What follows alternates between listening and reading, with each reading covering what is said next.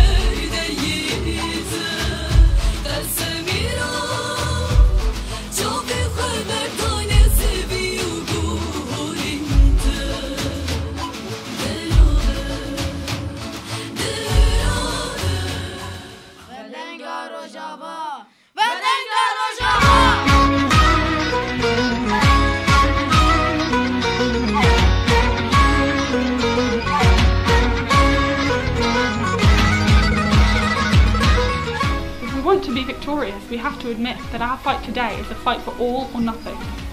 It is the time of bravery and of decisions, the time of coordination and organisation. It is the time of action.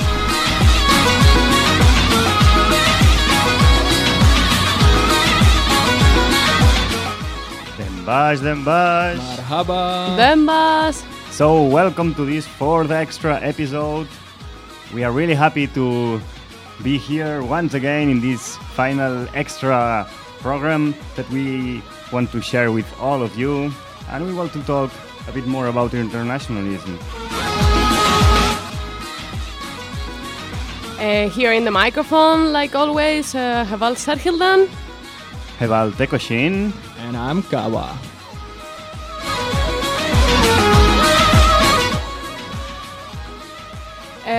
First of all, we want to share with you some critics that people that is listening the program share with us, and we are really happy that received so many comments.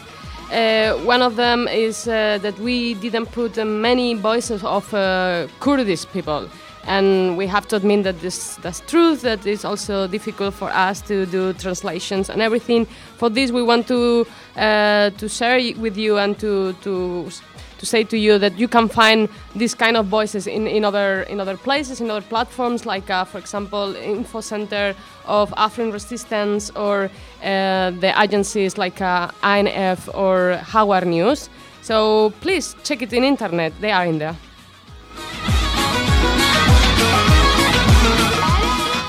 And we kind of knew about this limit from the very beginning. This for us it was clear choice to do it with this compromise, which we might not like ourselves that much, or not to do the radio at all. We come from different structures, as we said in the beginning, and our resources and time was limited, and we rather found to do this as like an entry gate for you for finding all these Kurdish voices which are already out there. And I hope you can seek for them, and we can just work as this medium to give you the first step to the Kurdish revolution. And as we said many times, the best how to figure out how to feel this revolution yourself. Just pack your stuff and come here to Rojava if you can. The second criticism was about our episodes being too long, and also not explaining enough. And this is obviously the contradiction we have. Yes, we do know our episodes, which were supposed to be 1 hour, then we said 1 hour and a half. Actually, we're 2.5 and more than 2.5 hours long, and it is problematic, and it's probably hard to follow them. We understand that. On the other hand, we have criticisms that there's not enough explanations of some of the things which are in interviews. So to balance these two things was very difficult.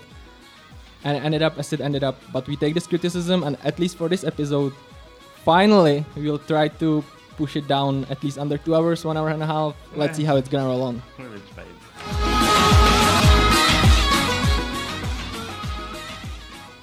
There was also the critic that we are putting a lot of the Kurdish music that we are sharing. It's somehow remixed with some Western influence and this electronic stuff, and that's really true. And for trying to think more about it, in this last program we will share pure Kurdish music.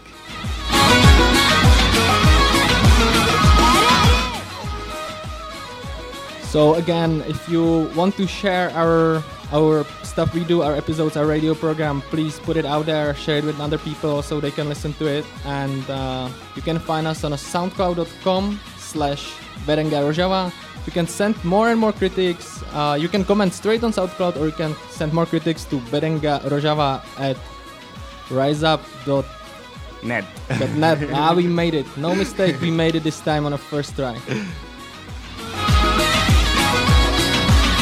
And finally, we will present about what is going this program. As we say, we are going to speak more about internationalism and all of these actions and demonstration and solidarity that came all around the world with the Afrîn resistance and against this massive illegal occupation of Turkeys inside Syria.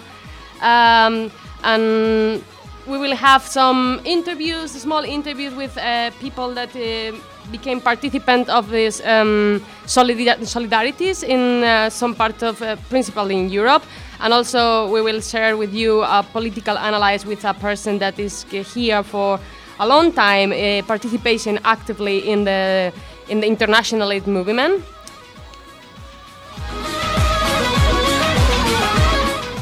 And for end, we will have our section Diroka Shahida that we want to dedicate to Barîn Kobane, one of the shaheeds, woman shaheed that fall in Afrîn in really hard conditions, and we want to share with you her story, her resistance, and her bravery.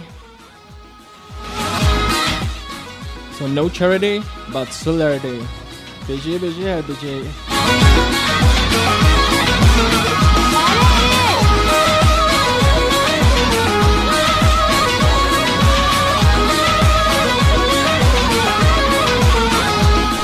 We send you all our bravery and willpower. We send you all our love, you who fight with us and light the fires of resistance.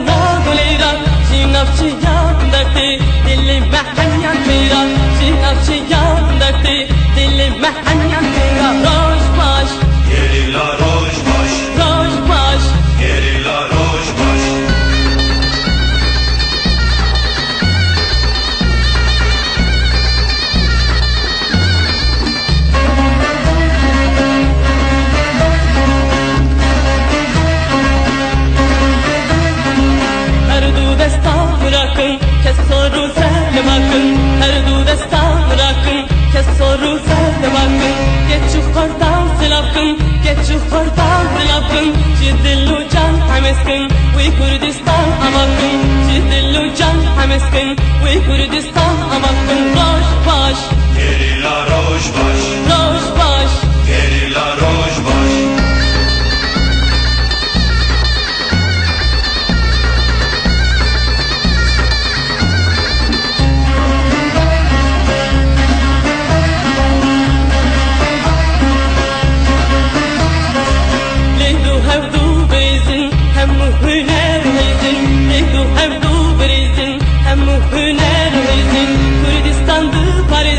Kurdistan'dı Paris'in Gevukin açtine Bizleri zerrizin Gevukin açtine Bizleri zerrizin Roş baş Gerilla roş baş Roş baş Gerilla roş baş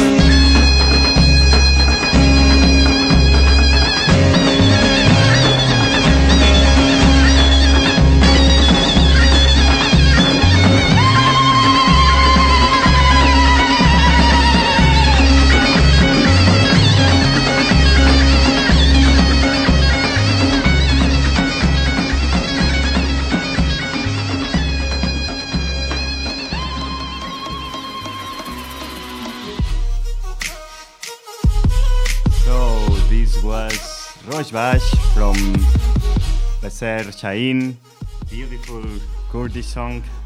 And we continue now with the point of internationalism, because we are presenting ourselves as Internationalist Radio Project, and we also want to explain why we are so happy to be able to present ourselves as Internationalist Project, Radio Project, because internationalists have a long tradition of a struggle, and a lot of revolutionaries from all around the world that left their country back to face the fascist forces and to face the oppression wherever it is. And somehow the biggest example and the first important example in the history is in the first internationals of the workers, when a lot of socialist revolutionaries from all around the world come together for a start to join together against the capitalism that was being expanded. But there are a lot of beautiful examples on all the history. Yeah. In fact, the fight that was against the fascists in the Spanish Civil War, where more than 60,000 internationalists from a lot of different countries went to the Spain to fight the fascists of Frankism, was one of the main examples of this solidarity. And also the call that the socialist organization made at this time, advertising that if we don't stop fascists here, the fascists is going to spread out, and it's exactly what happened, no? And we can see also the relation of what was happening and what has been happening these years these times in Afrîn resistance. But I also want to put the focus on all the international resistance that happened in a lot of different countries when these kind of imperialist wars happened.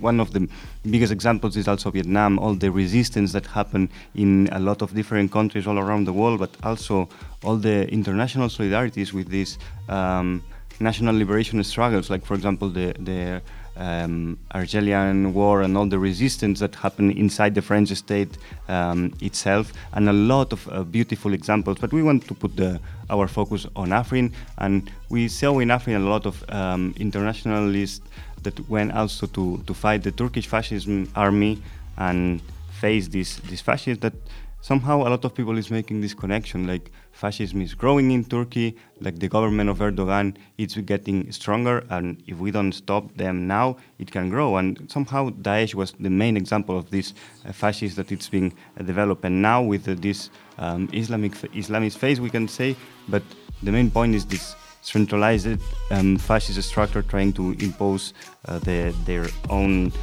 fundamental view in the society, and repressing and spreading the fear inside the society for control it.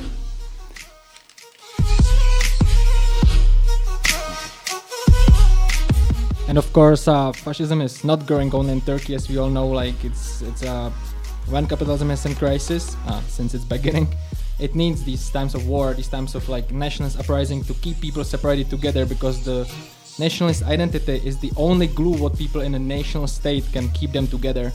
So if you think that the nationalists in your country, the fascists in your country hate Daesh, probably they do because they are fascists from somewhere else, having some another religion, culture, ethnicity or whatsoever. But actually Daesh and nationalists or fascists in Europe, they only reinforcing each other. And by Daesh needs fascism in Europe as much as fascism in Europe needs Daesh for its existence. So we must realize that people coming from Syria, from Iraq, Iran, from let's say from Turkey also, from Rojava, from Kurdistan, they are not our enemies.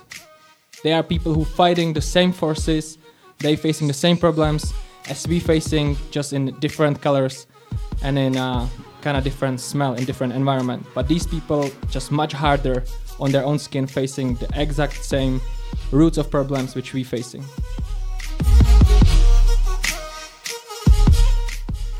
And we can see how in Rojava, since the beginning of the revolution in 2012, a lot of internationals come here to face the Islamist forces and all these fascist attacks that the people and the society in Rojava have experienced. And since the first day is this color of internationalism in Rojava, and there are a lot of examples that have been developed. One of the main projects that was at the beginning, since the first moments, a lot of people came, but there was a really strong point in the people that came just for fight Daesh, but some of them just start to organize for go beyond.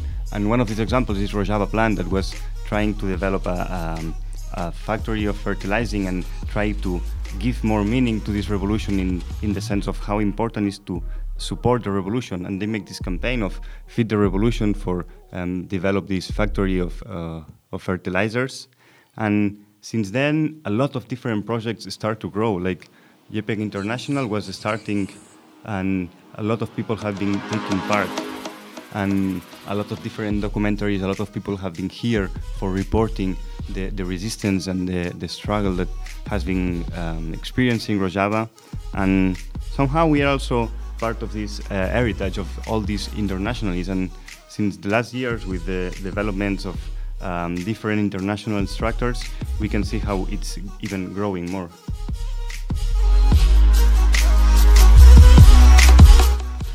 In fact, concretely with the resistance of Afrîn, of course we have always these two sides, no? Like in the resistance of the JPG and JPG, also the internationalists that join JPG and this AFAD group.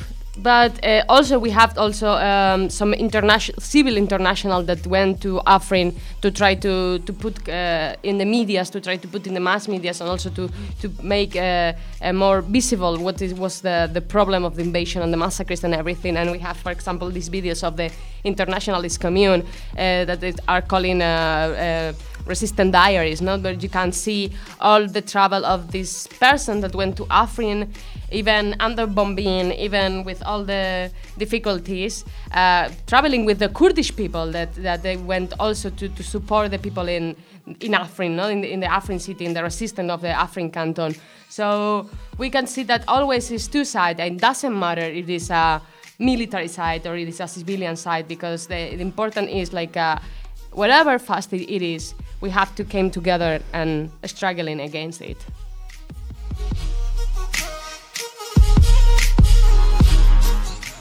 But it's need to say, as we said in the beginning, in Spain it was about, or in a Spanish civil war, Spanish revolution, was about 60,000 of people coming from abroad.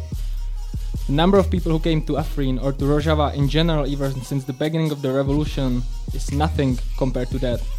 And then, been growing as anarchist or libertarian, anti-authoritarian, I've been meeting people like me saying, if I only was in 30s organizing myself, like I would get a whole bunch of people and get to Spain, it would be so great. Folks, the time is here and the time is now. And if you don't recognize it, then question your position in a society and question what you're willing to pay, what you're willing to give to the revolution. yeah, that shit is scary, our friends are dying, and no one is gonna ever push anyone to take a rifle and go to fight. That is not about that. It's about to stand up for the fight and realize where the fascism is rising, where is the real problem, where it's coming from, and what we need to do about that, and not just keep talking about past and how it would be great to be only in that past moment, or how we're gonna wait for some special moment in future to maybe appear. We live in day by day, and these moments are coming day by day.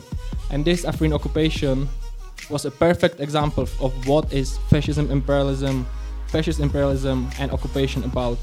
And just because it was not in Europe, just because it was not in North America, but the people are different, the culture is different. Hell yeah, it is different. And you gotta come here, you're gonna face a lot of differences, and you gotta forget about a lot of like your individual kind of liberties, which in the end of the day, many of them coming out of our neoliberalist individualist mindset. Like, yeah, you gotta keep thinking and changing yourself. And I think it's a very positive thing, because it questions many of those things. At least brings good, healthy discussion. But just because that thing here, the revolution and the self-defense and stuff is happening in the Middle East, I don't know. I mean, think about that, and you don't have to come here if you don't want to. You don't have to fight if you don't want to, but at least show the real solidarity back at home. You know, like we presented the dubbing of the video in the last chapter, and I think this is exactly about what we're talking about. You know, not just like saying on Facebook like, yeah, I like that, I support that. No, a revolution is much more than just support and like something. In fact, just for telling some words, that even with all the Kurdish friends, or doesn't matter, Arab friends or Syriac friends, that these revolutionary friends that we are here fighting in many ways, they always say it. Even if, for example, in Catalonia, or even if other kind of peoples or countries, they are facing fascism, we are going to help them. So they have really clear that, okay, the time is now in Rojava, because it's happened like this. It is a revolution that they have to defend, and of course it's their own land. So they it's something that they must do it. But they have in mind that only revolution can be in a worldwide spread. It cannot only be in one part of the world. Like all true revolutionary has to be ready to go everywhere to fight and struggle against fascism and against capitalism. And we can also ask to ourselves, like, what happened? What happened that we came from these big socialist movements able to develop huge international solidarity, and that today not so many people is able to come here? Like, there was this call from the Internationalist Freedom Battalion, like, to all the revolutionary forces, all the socialist organizations should put attention on what's going on in Rojava, and especially during the Afrîn times. It was a really clear example of an invasion, of a fascist invasion. We faced like a lot of Islamist forces, even people that was before with Daesh. There were checkpoints that Daesh and Turkish flags were together, and it was a completely imperialist occupation. And it was something that a lot of people around the world is talking about Rojava, but then why all this? So we had the power off, and we have been like now 3 hours without electricity, so we are coming back. But the main question that I was asking and sharing this way, why all these people is not here? And also being here again is not the only option. If you want to really follow the Rojava revolution and be like learning from that, many people say no, you don't have to come here. You know, like figure out what is the fascist enemy at your point, where to start the revolution, where to connect with the people at a place where you stay, where you live, where you organize, where you work, organize there, and that is what the international solidarity is really about. Yeah, in fact, we are going now to explain or to make a collection about all these actions, solidarity action that we have around the world. And we wanted also to share with you, because this Afrîn occupation, of course, brings a lot of bad things, massacres and really painful things. But also a lot of solidarity came with it. And that's beautiful. We were witnessing like thousands and thousands of demonstrations and actions and statements from different groups from all around the world, showing their solidarity and taking also part in this resistance, this Afrîn resistance, not only in Afrîn but all around the world, like with different kind of actions against different targets that are promoting directly this war against Afrîn? Because there is no safe place in this world. If you feel safe, it's only fake. The only safety we have, the only security lies in a collective action for collective liberation and self-determination and liberation.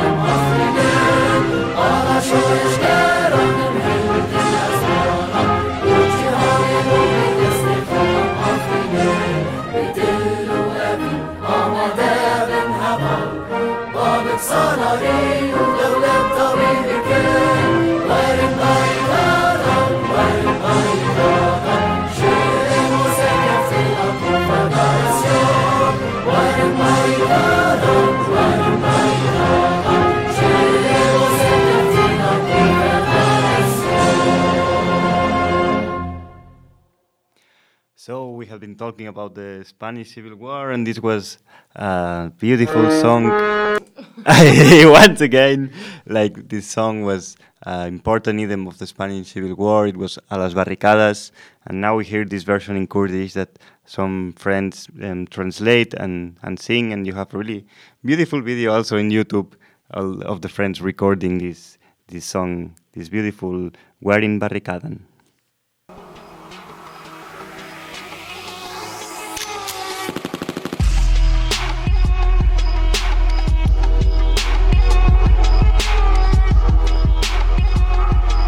So we want to mention some of these actions that happen. I had you too high once more. You came like really close and. So we want to mention some of the actions that were happening mostly around Europe, but also in other parts of the world against this Afrîn invasion, against Afrîn war, in solidarity with the Afrîn resistance of the people. And there were a lot of different actions since the first day of the occupation. A lot of groups start to show, as we said, their solidarity with this resistance. And some of the biggest actions were happening in different places. For example, we have this campaign that is called Fight for Afrîn. That was an unknown group promoted to fight directly against the corporatives or institutions that were promoting the Afrîn or getting profit of the Afrîn war. And one of the sample of this action that we were in this frame of Fight for Afrîn was, for example, the occupation of the consulate, German consulate in Crete. Also they expropriated the electronic device of the consulate. So herbage. Ooh, herbage. There were also different actions like attacks against the direct promotings of this war, like for example attacking cars of the MIT, like the intelligence service of the Turkish state. MIT. And MIT. In France, for example, 2 cars of this MIT, this Turkish intelligence, were burned.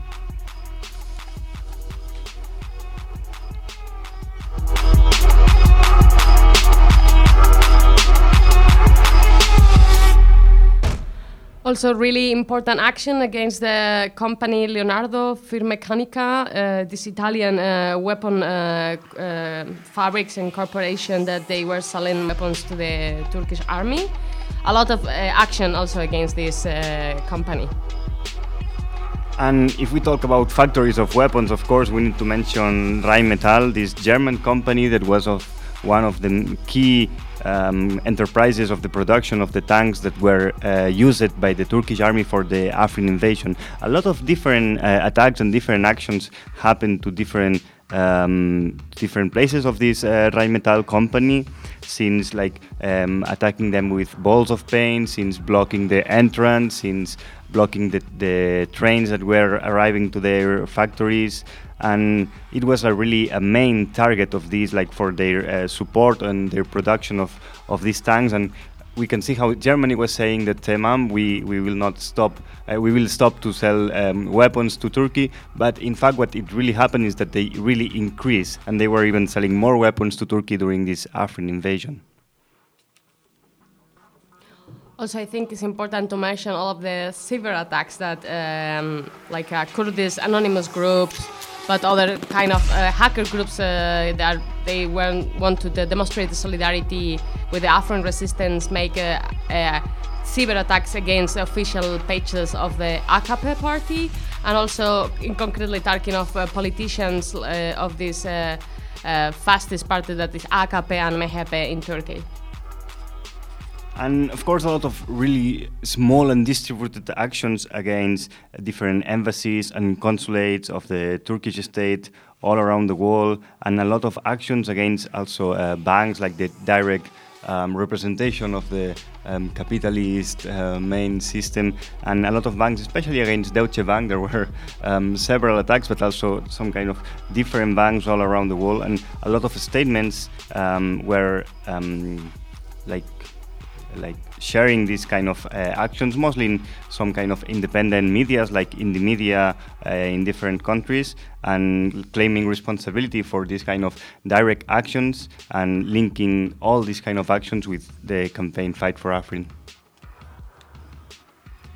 I think there is one thing we must open our eyes to when we're talking about these kind of actions, because obviously there is many people who will say, I don't agree, I don't accept, these actions are too violent, these actions are, like rather destructive than constructive, not proactive, making bad propaganda and stuff.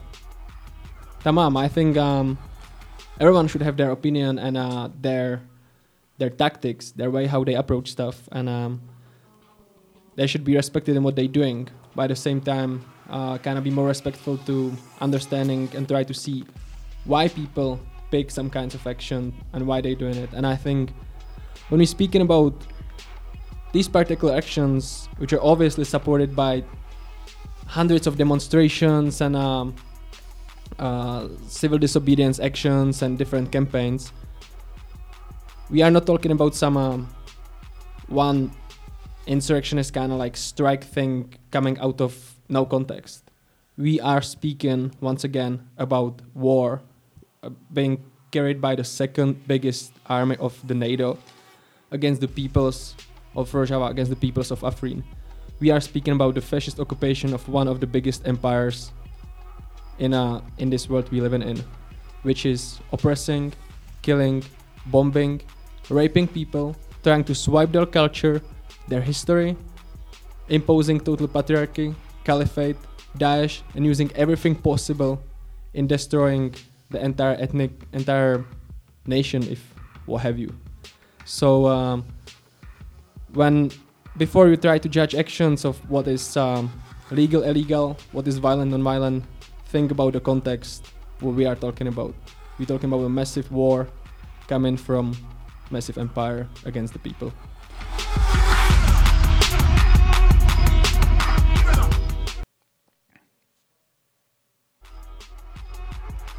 And if we talk about the solidarity with the Afrîn resistance, we need to talk also of the World Afrîn Day that happened on the 24th of March.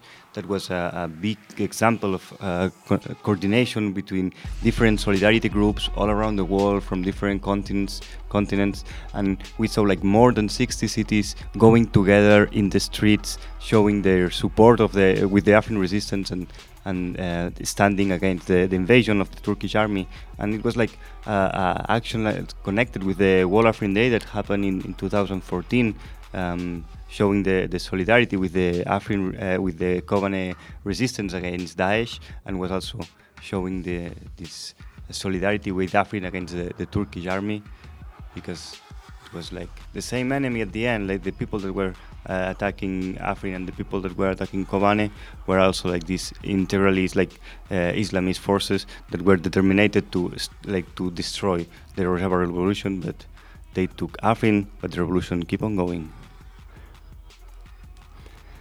And we. That happened. Let's continue. This is the magic of going live. Tamam. Because we want to introduce the next song that we are going to hear. That it's this beautiful song from Koma Belfedan, this Kurdish group that it's producing this music from the mountains, and this song that it's Lechem Brano Lechem, like go brother, like attack brother. Let's take care of each other so we can be dangerous and strong together.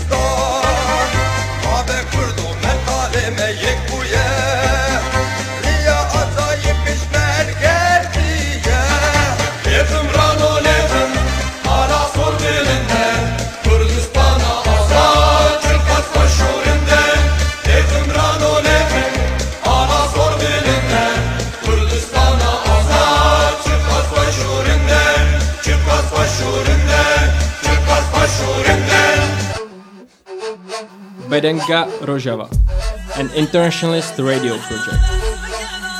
An inside look on Afrîn resistance.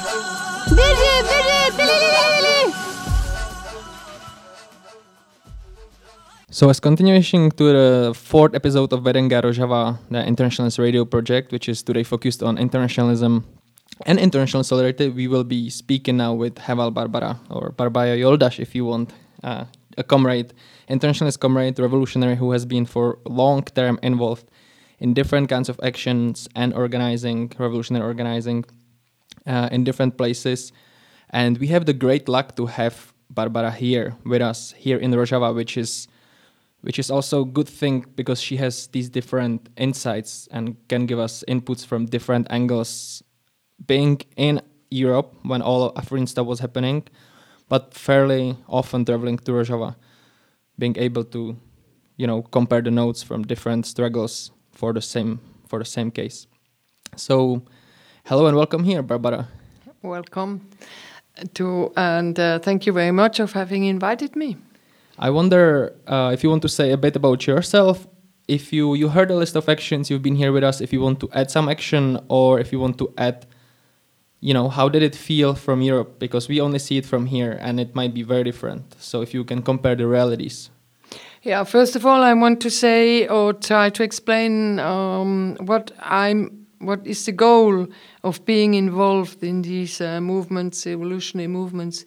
In here in Rojava with these different fighting units, the Internationalism, the IFB, or like this, but on the other hand, being in Europe and going forward in the revolutionary process that we need in all over the world, as you said before I heard in your radio.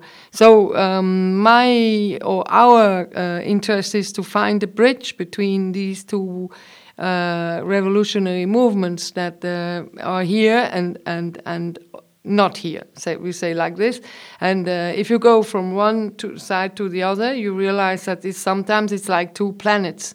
And it's one fight. It's one goal that we have all together. And what is what is unique here is that we are fighting together, the anarchists, the communists, the socialists, anti-imperialists or anti-fascists, and we here because we have a concrete goal and a concrete moment of fighting with arms, and so this binds the different interests, revolutionary interests, and we find out that many things unite us more than if we stay somewhere in Europe where it is pacificated. So there the differences have much more importance than here. So if you go back in the other planet, and we try to find a bridge to find out how can we transport the experience we made here as revolutionaries, and how can we translate it in some way in the revolutionary process where we are developing. So this interaction, this dialectic process between those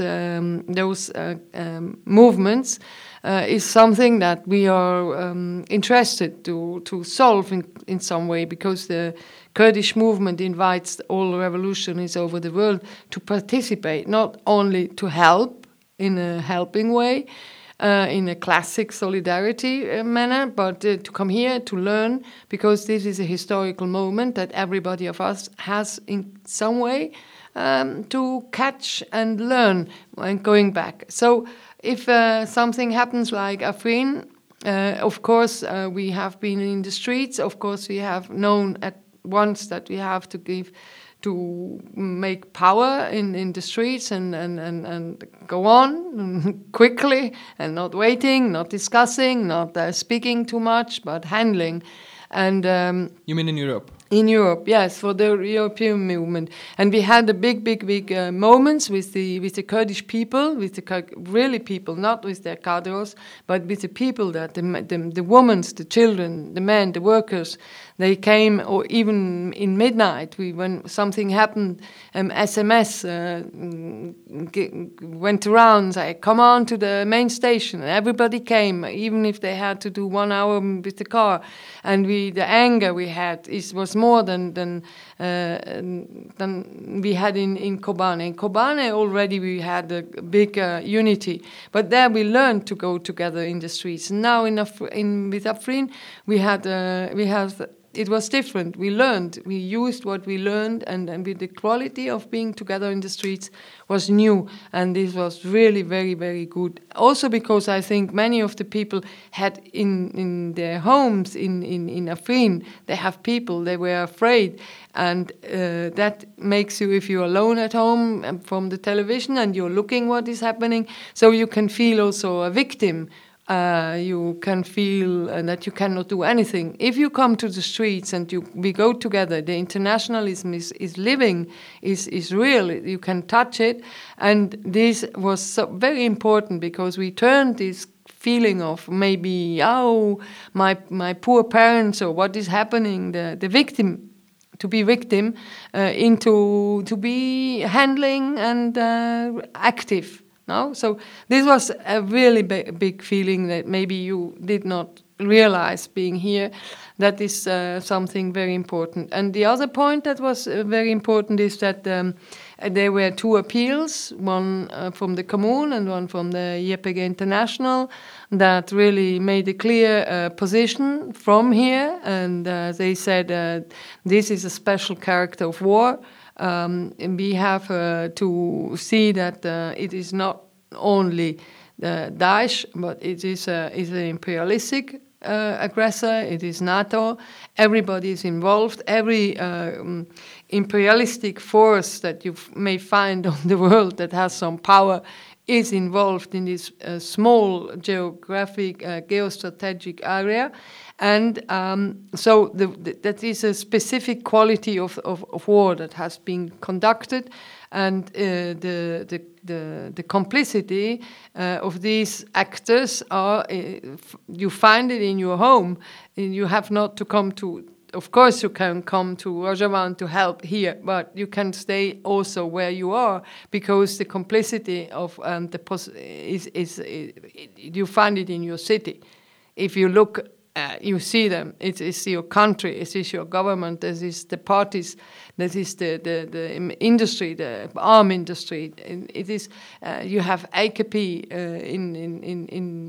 in Switzerland, for instance. You know where they are. You know how they handle. You have the embassies. So it was quite a good thing because very often the two worlds.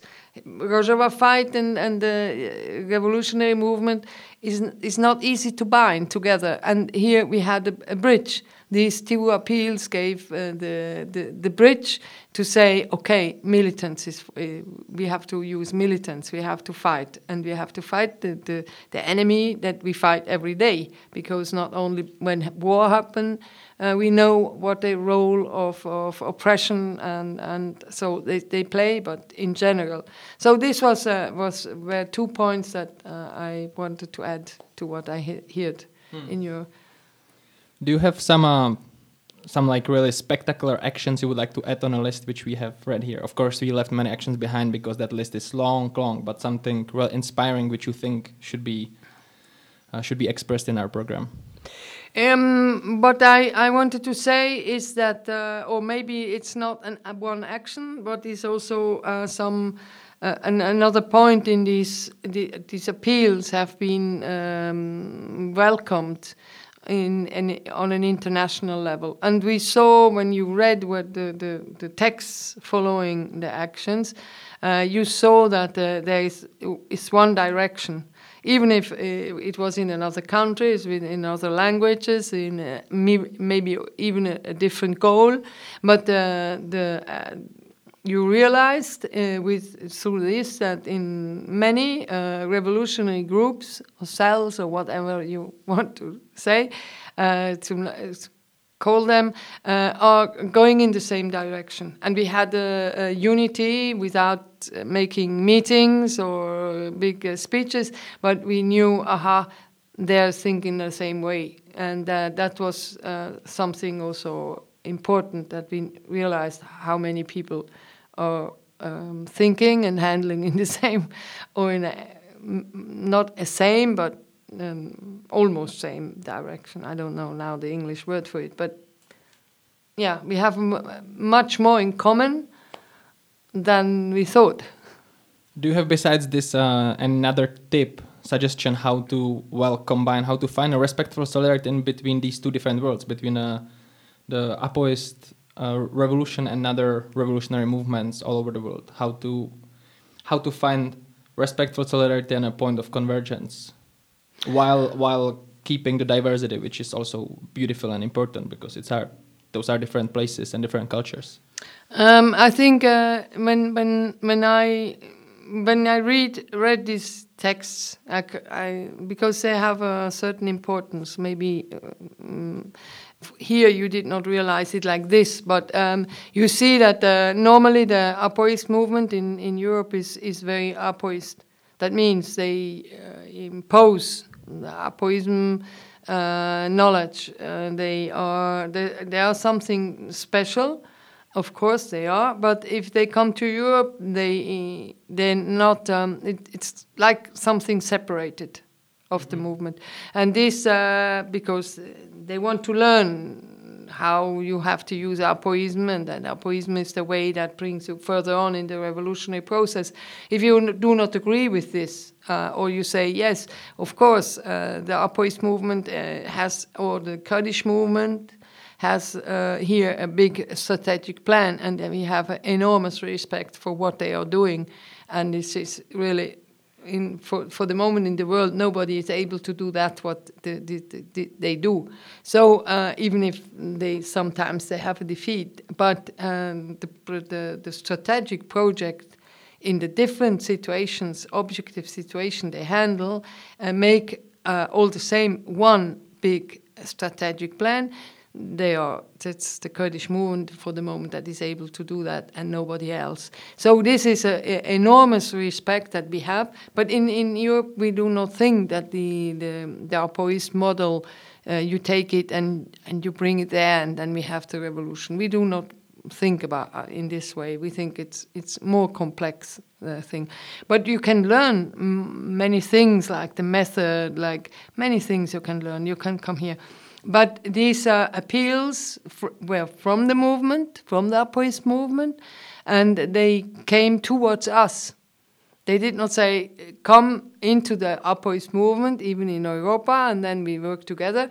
No, they opened in Europa with appeals that were appeals of all revolutionary handlings, independently if you are Apoist or not Apoist.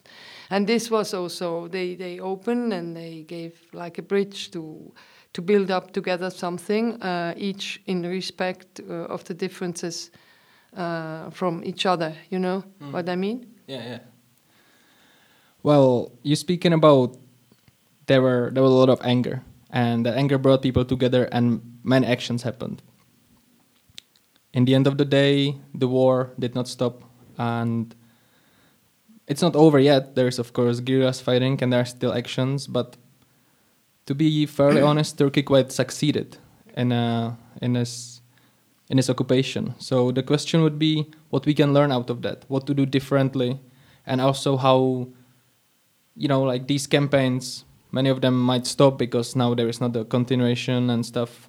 How to get out of this kind of campaigning and doing just things for like one kind of action, and then people, do they still meet or do they not meet anymore? How to get beyond, how to create action revolutionary movement based on connections between people and based on some continuing organizing and struggle.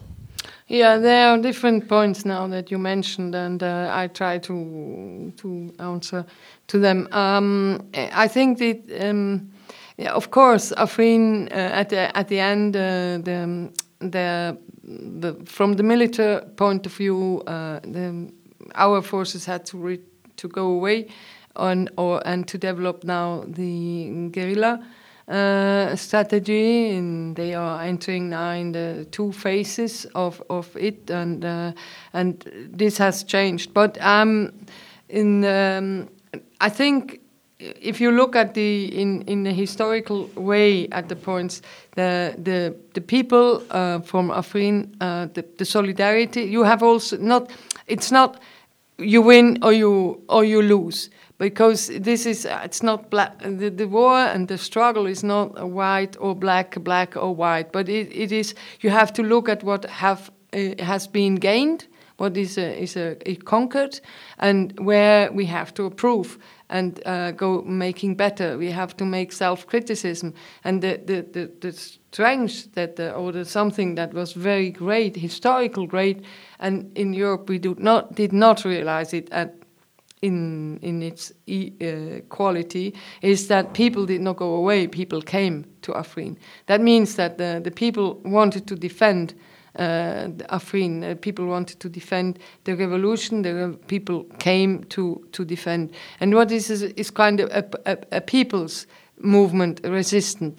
But of course, with all the NATO and the airstrikes, there is a very difficult situation.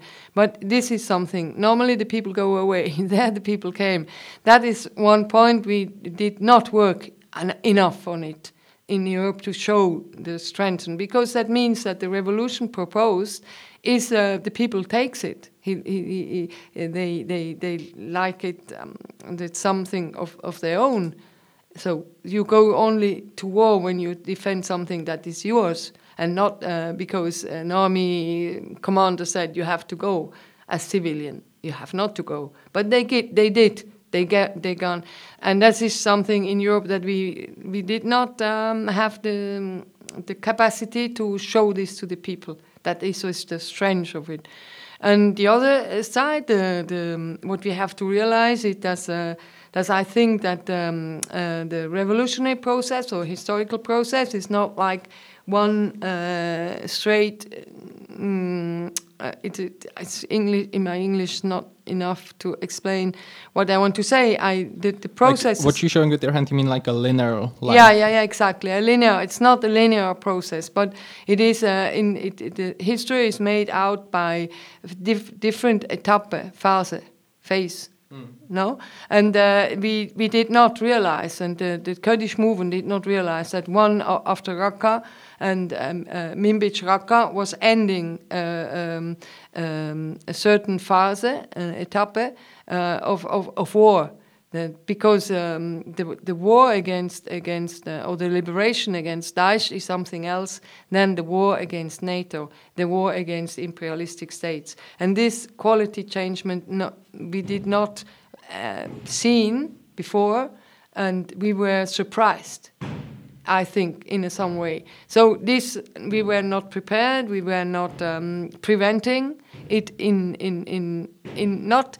Only, I don't mean now the tunnel question or these militaristic points of view that I agree, but I mean in the way you see it, in your strategy, how you face this new situation, this new quality of war, and this we missed. And you see now for instance, in the Turkish revolutionary movement, they have a big pressure on them because it is their fascism that is attacking, and there is many points that we had to very quickly to see what have we missed in our analysis and what have we go to make better corresponding to the new analysis. The imperialistic war, to have an imperialistic war against you, and you have is something different than fight fascism or barbarism. The quality is a difference, and I think we were surprised by it. And this is we have to realize that this was a defeat.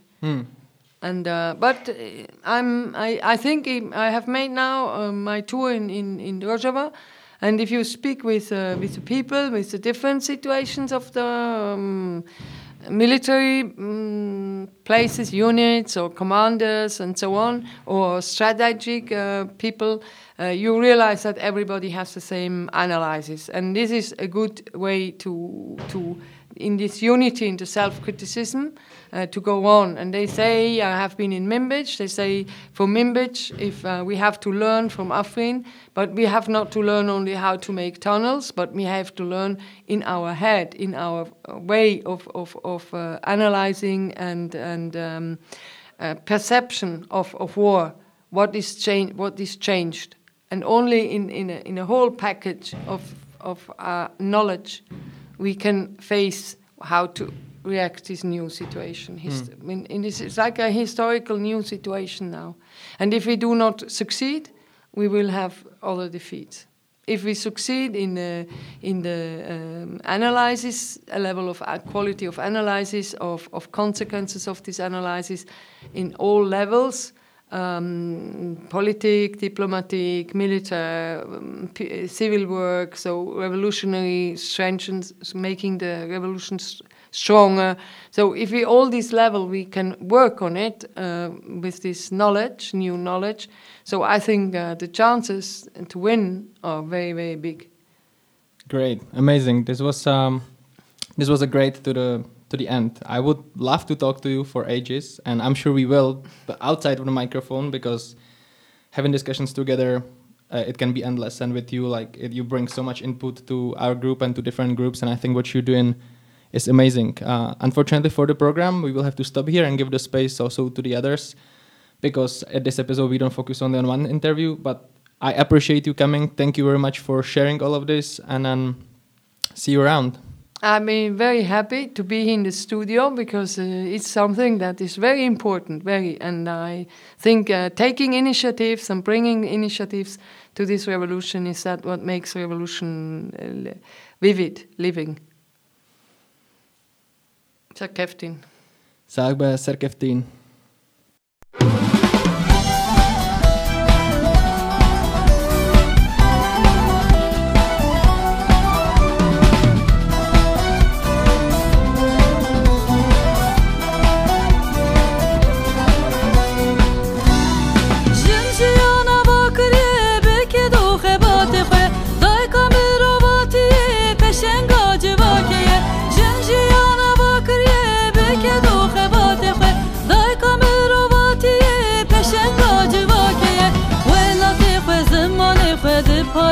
چاندافه ولاتي خو زمانه خو د پاریز چاندافه جن جیانه جن بر خدانه جن جیانه جن بر خدانه جن روناهی اجواکی جن سرهلدانه جن روناهی اجواکی جن سرهلدانه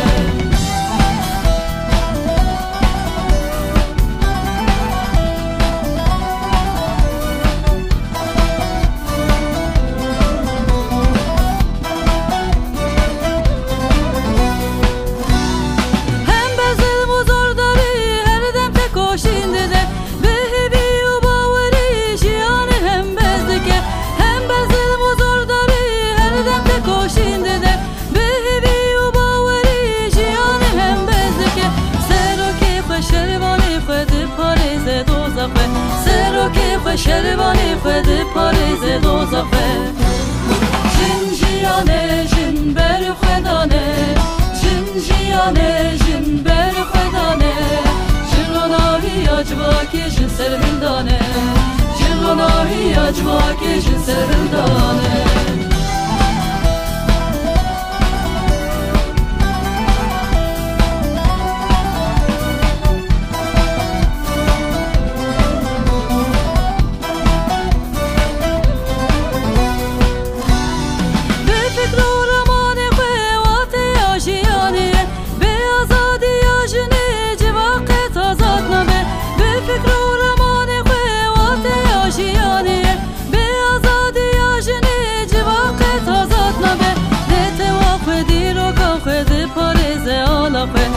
توافه دیرو کافه دی پاریز آلافه جن جیانه جن بر خدانه جن جیانه جن بر خدانه جن روناهی اجواکی جن سرهلدانه جن روناهی اجواکی جن سرهلدانه جن جیانه جن بر خدانه جن جیانه جن بر خدانه جن روناهی اجواکی جن سرهلدانه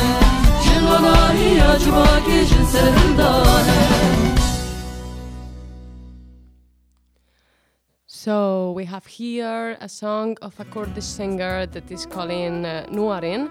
The name of the song is Jin. The meaning is woman in English. And now we want to introduce a little bit a women's campaign, worldwide women's campaign that was calling Women's Rise Up for Afrîn. Was an open call from the Kongre Astar, the woman organization in Afrîn, and they asked for support of all the women rise up for the resistance of Afrîn, in support of and solidarity of the resistance of Afrîn.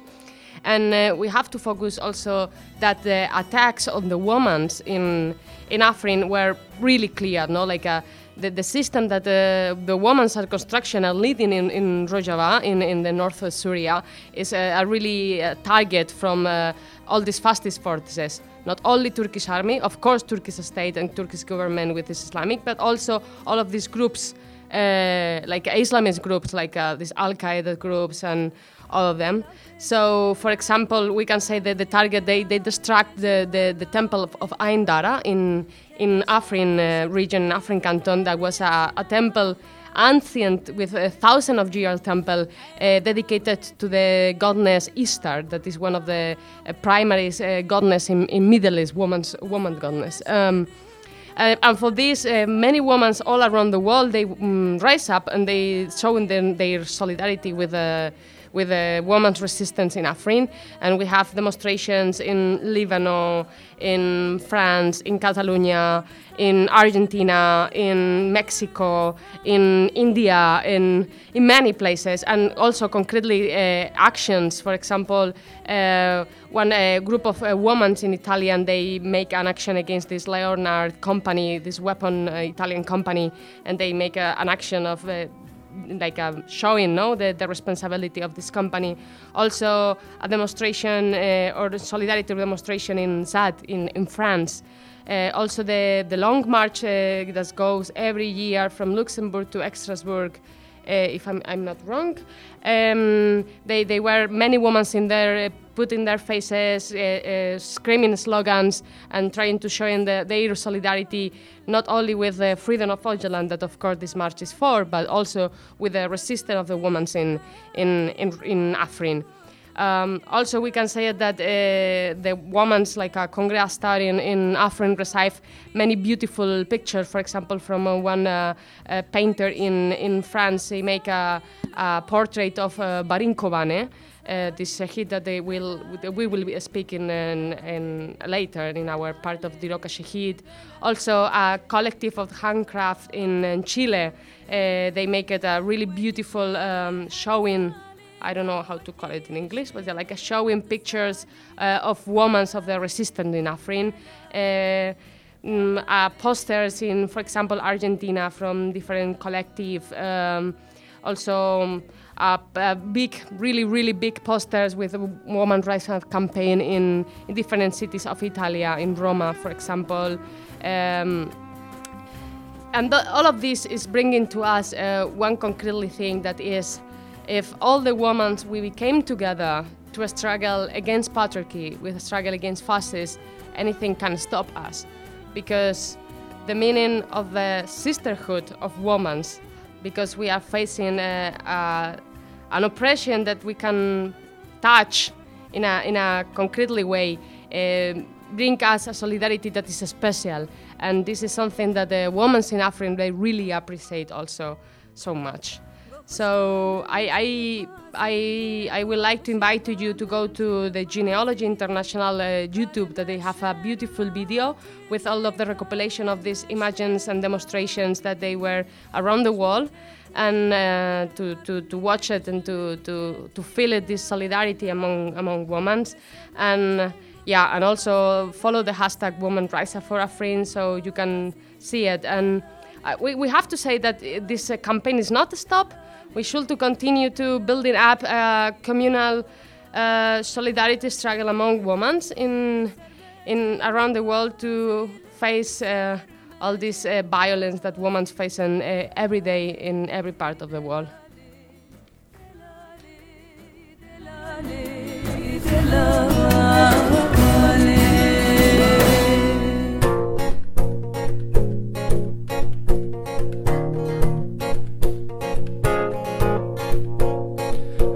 About a people in their occupied homelands. They fought alongside allies in the war against Saddam, the liberators of Rojava, those brave women and men.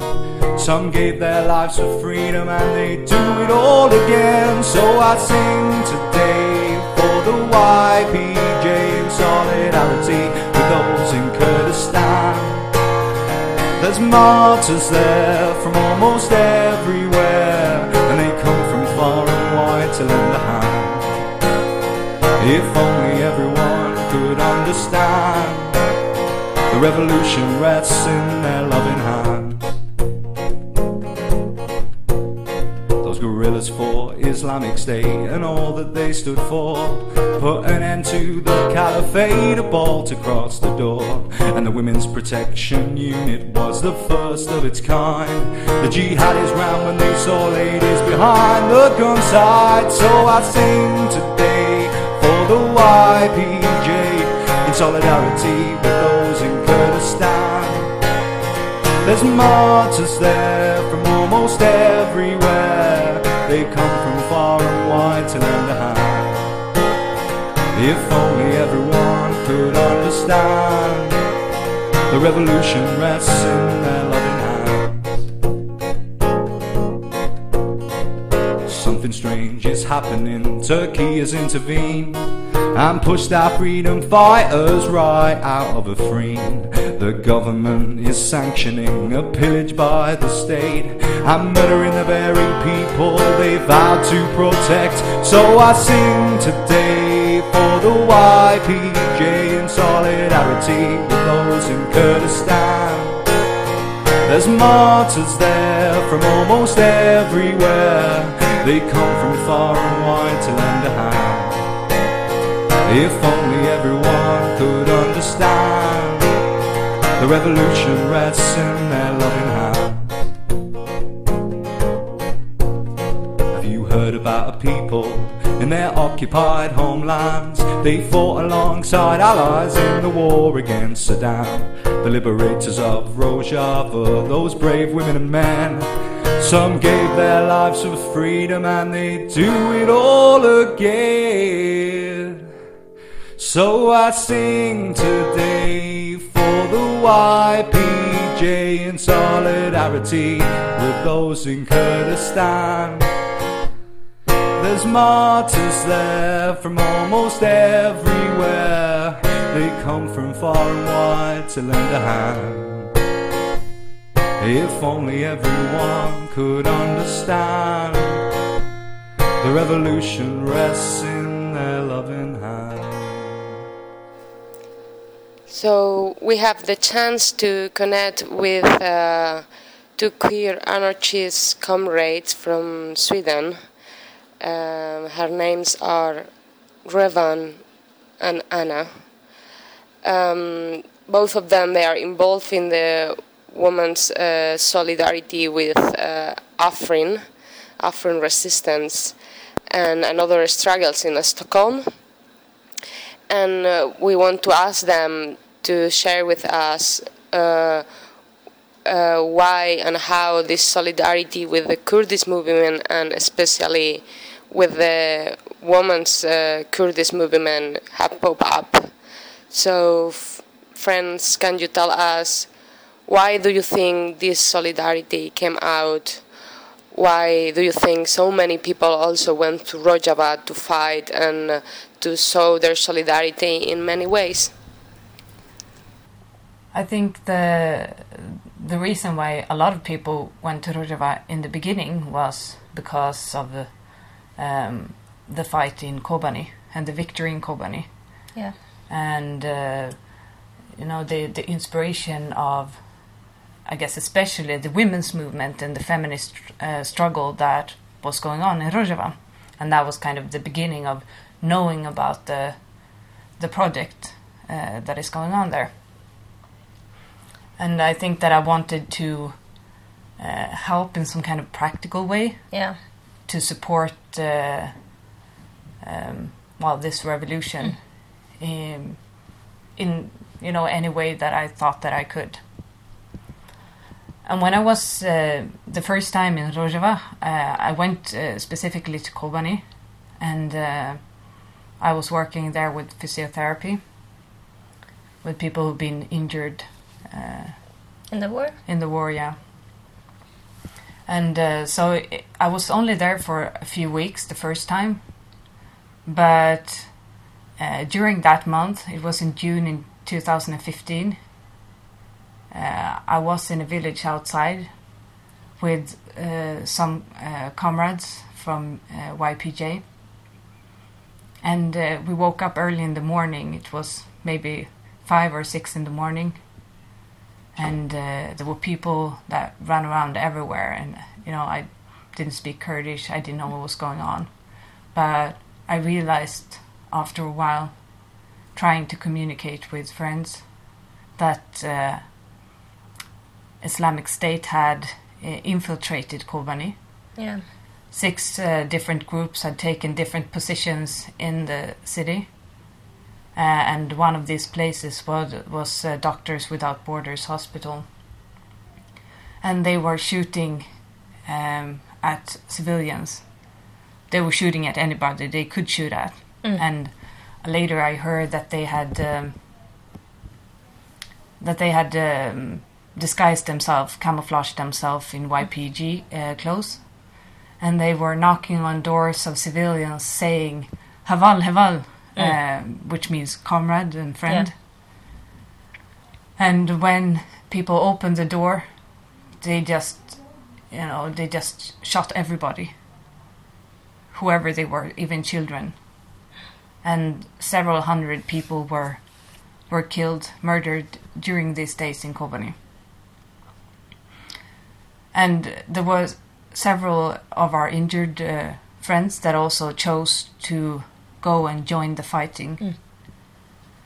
And for me, I didn't even know how to use a weapon. I never, ever even, touched a gun in my life. And I was sitting there and I was, feeling more and more frustrated because there was nothing, in fact, that I could do to help. I couldn't defend myself. I couldn't defend my friends. And if something would happen, I would be of no use at all. And I think that during this time, I also realized that, as important it is with our ideology and the practical work that we do, it's the foundation of the society. But we also need self-defense. And if we don't have self-defense, then we are nothing in the end. Like, we can't defend our ideology. We can't put anything to practice. We can be crushed in an instant. Yeah, overrun by fascists. Exactly. And I kind of realized also at that point, because it became very real, a lot of our friends died during these days. And I think it became real that, there are different ideologies, and there are different groups with many different names, but it's still like a patriarchal mentality. Yeah. And it's still like the consequences of what they do, whether it's Islamic State or if it's the Nazis or even if it's the Turkish state. Yeah.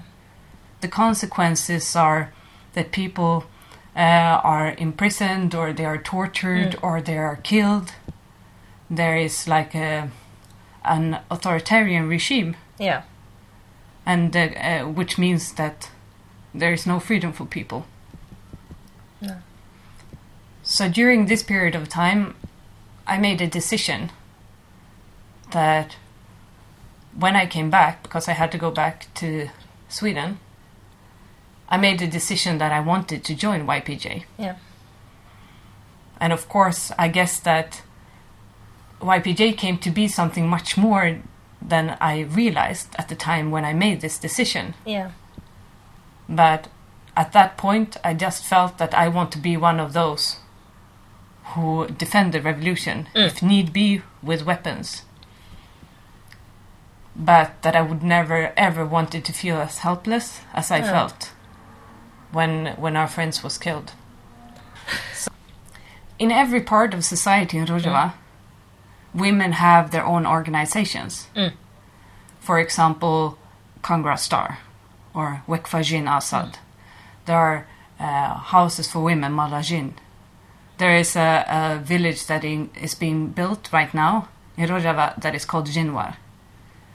In every part of society, in every decision-making organ, or even within the military structures, women have their own decision-making groups. Like there are Hev Serok, like for example co-presidency, in every organization. But women also have their own organizations that makes their own decision. It's the same within the military. and YPJ make their own decisions. There is no man that can make any decision for YPJ. And I think it's really important that there is autonomous decision making, and I think I realized that even more because looking at Sweden, for example, or other countries in the West, I think within the feminist movement we always had our spaces, which was for women or trans people or queers, that we had in fact our own spaces, but maybe it was only for a short period of time, for a festival, for the 8th of March, or for something very specific, and how we needed these spaces to feel kind of like we felt stronger together, and we felt that we could collaborate and empowered. We felt that we could empower each other, and that we could in fact like start more building a movement. But I guess the difference is that it was temporary. But in Rojava, that is the foundation of the society. Yeah. And you can see how important it is to have these spaces, to build that strength in the collective sense, so that we in fact can take more space in society. And I think I've waited my entire life to be a part of something that could change everything, kind of. Yeah. I guess it's, I felt that I wanted something that had a purpose, not only for changing like a small group of people, or even, creating a safe space where we could endure in the society, with hierarchies, with separation, with oppression. And that I wanted something that would last, that wouldn't only be for you and me, but would be for the entire society. And I think, partly I felt that it wasn't possible to live in the society in the West. And that I think that in so many ways, nobody really feels included in these societies. Because, it is a society where a lot of people feel alone, and a lot of people are struggling to survive, and a lot of people are oppressed in different ways, whether it's like racist structures, or whether it's sexist structures, whether it's poverty, whatever the reason may be. I think a lot of people do not really feel that they are, connected, or that the society is something that they are a part of creating, or that they have a voice, that we can make decisions together. And I think I kind of felt that, here something has happened for real. This is happening now during our lifetime. We can learn from this. We can live together and create something that will change our lives, that can actually lead to, our notion of freedom, a society which is, truly democratic, direct democratic, which is a feminist society without hierarchies. And I think that, of course, coming from a feminist background, that was very important for me to actually, do it, instead of just, looking to something that was happening elsewhere and not taking part of it. Because this is truly something that is a concern of us all. What is happening in Rojava is something that is happening to us as well. Wherever it's happening in this world. We look on things that is happening around the world, and we feel inspired in our own struggles. We learn from it. We continue the struggle here. You can see it in a lot of cases. And when something is happening that is oppressive, it's also reflecting in all over the world. Everything is connected to each other. So I think that maybe a lot of people saw that this was happening in Syria. Yeah.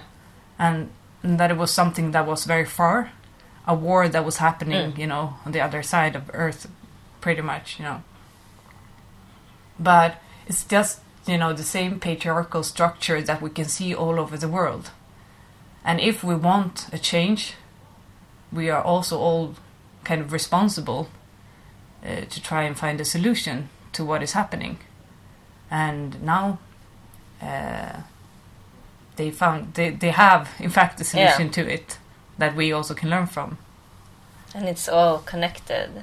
I mean, like fascism, ISIS, patriarchy, and also a lot of racist ideology happening here in Europe, and we have a racist party in parliament, for example, very active neo-Nazi group, very extremist super Nazi groups who want to part of the ideologies create even more separation between what they consider different races, also oppress women, oppress everyone who's not straight, like LGBTQ people, and that different kind of fascism is connected all over the world, and we need to do something about it. We can't just let it happen. When I went to the education, when I came to Rojava the third time, when I finally joined YPJ, there was also a lot of like discoveries that made me realize that maybe everything was not as I thought it was from the beginning.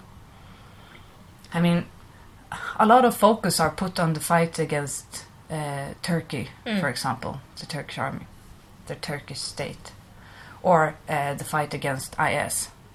But I also realized during this education that the first and most important fight that we have is also within ourselves, is within our own minds. Every oppressive structure in society is something that is within us, in our own mentality, and that we also have to find ways of dealing with that, to analyze ourselves as well as society and history.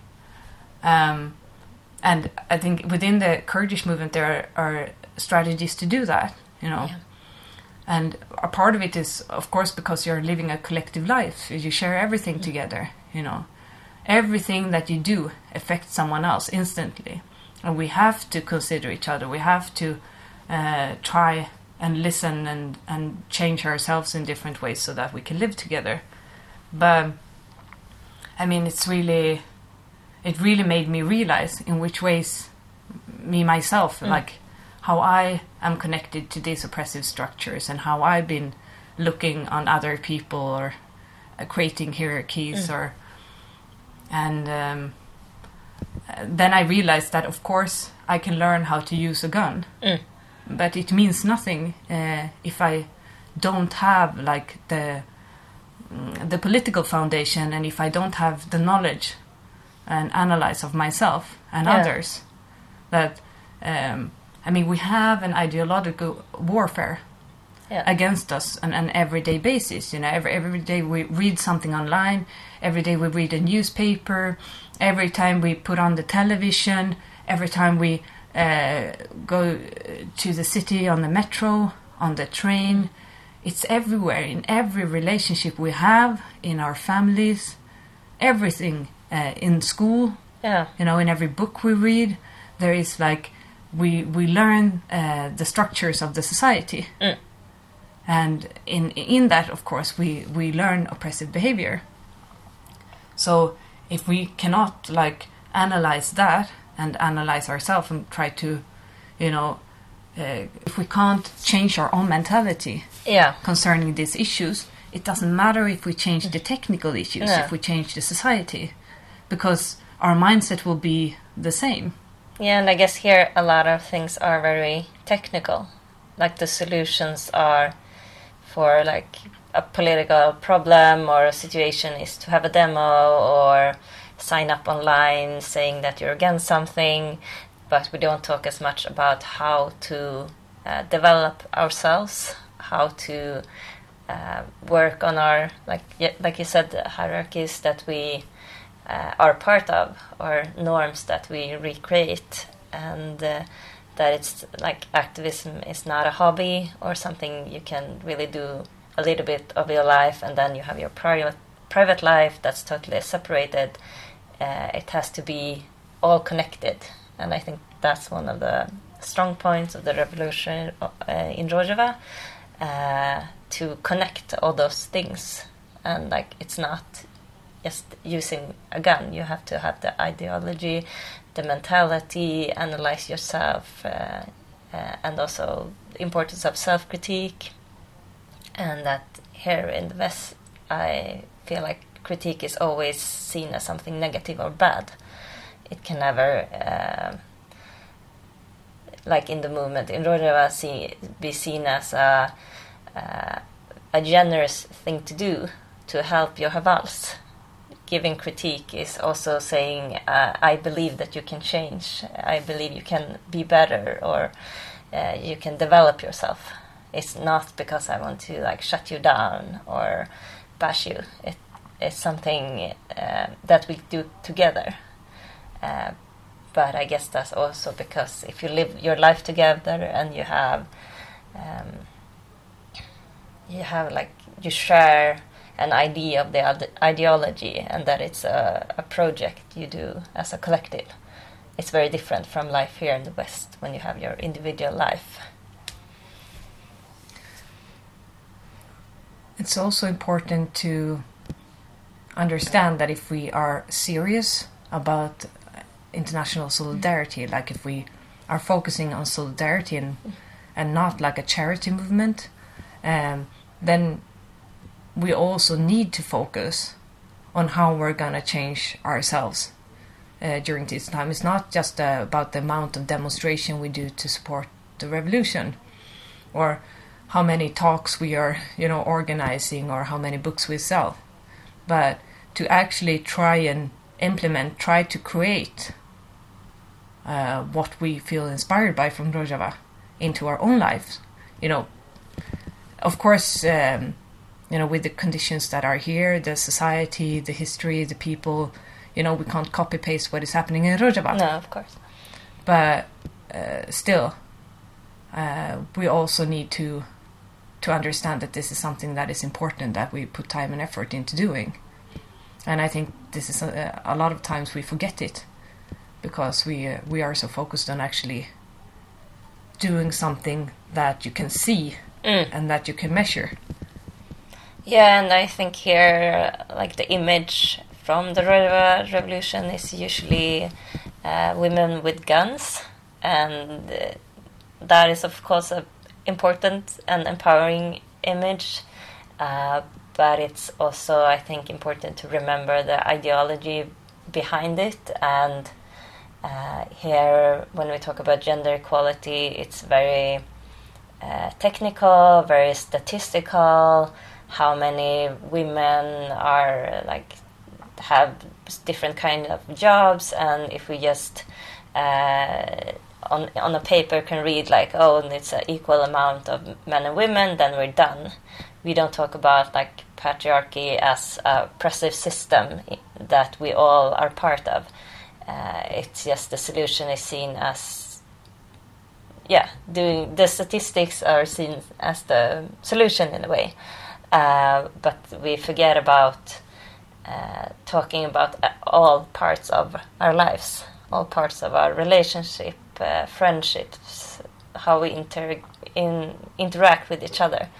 It's all part of how patriarchy, how it affects our lives. Yeah, exactly.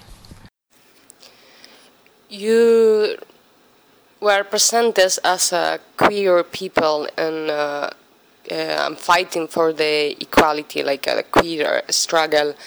And we would like to ask to you, how do you think that can be combined with the Kurdish women's movement, with the freedoms Kurdish movement in Middle East, but also in Europe, and which kind of contradiction became in not only with the Kurdish movement, but also in the Europe societies? What do you think about this? For us, being queer is the same as being anti-fascist or feminist. It's being against all kinds of oppression, whether it's oppression from the state or from patriarchy. It doesn't matter what kind of oppressive structure there is. because it's a way, an approach, like a mindset, a way of analyzing society, a way of approaching society. A very good thing with the revolution in Rojava is that it's multi-ethnical, multi-language, for feminism, equality, that it sees a lot of different structures in our society and hierarchies, and also how they correspond to each other. Queer can be your identity, like you're a lesbian or you're transgender, you're bisexual, you identify as queer, but having a queer perspective is something much more than just your identity. It's about how you see gender and sexuality and hierarchy. For me, those are very much connected. Like how men throughout history has had more power than women traditionally has a lot to do with norms around masculinity and femininity, and having a queer perspective for me is opening your mind to that nothing is natural or unnatural, that it's not because men have had more power and masculinity has been seen as a better or stronger thing than femininity, it doesn't mean that it's natural or should always be like that. It's also important to understand that the oppression against women and the oppression against queers, for example, is like parallel to each other. And intertwined. And intertwined, yeah, definitely. So, it's more like a struggle against patriarchy. Yeah. Because feminism and a queer perspective for us is not possible to separate from each other. Being someone who is breaking, like going against the norms, is something that would be punished very severely, and we can see throughout the society, all over the world, if you are in any way, outside the box of how you're supposed to be, you would be abused or you would be imprisoned. Even killed? Even killed, yeah. You may not even be able to get a job. Yeah, and I want the revolution to be for everyone. And a problem here with feminism in general is that it's very technical. It's said that Sweden is like the most gender equal land in the world or something. And that might be true in some ways if you read the statistics, but it's a very specific group of women in society that have that equality. So it's mainly white women and middle-class women who are heterosexual.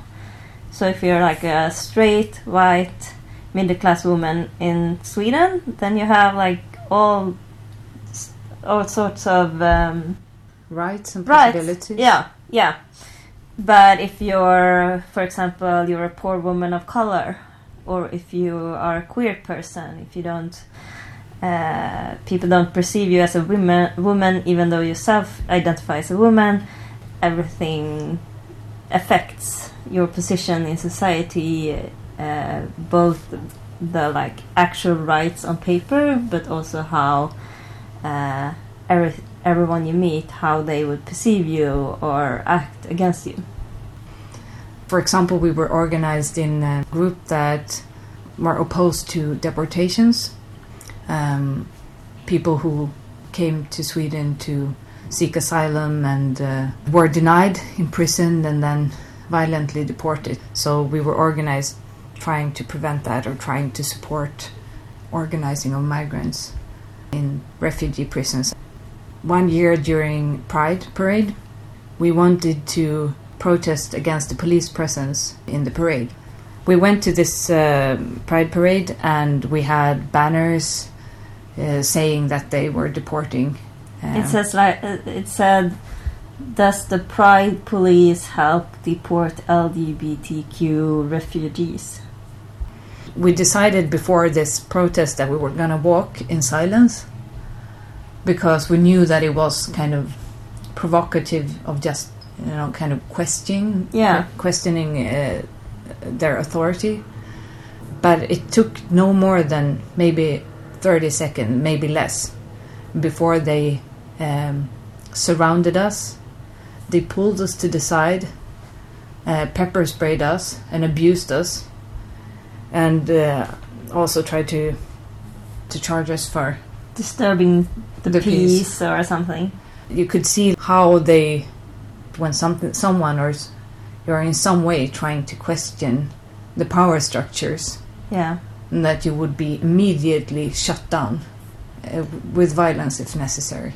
And also, like, most of us who were protesting were also identified as queer or gay, so the Pride Parade was supposed to be for us, but because we had a political statement to make and we questioned another group in the parade, which were the gay police, we were like violently attacked by other police and beaten. I think one of the problems that we have here is that we're focusing on one issues at the time. Mm-hmm. Everything is very separated. We don't have an idea of how we would like to see the entire society, what we want to build. We don't have any hope for being able to create something entirely different. So we're just kind of trying to survive by creating different safe spaces. Yeah.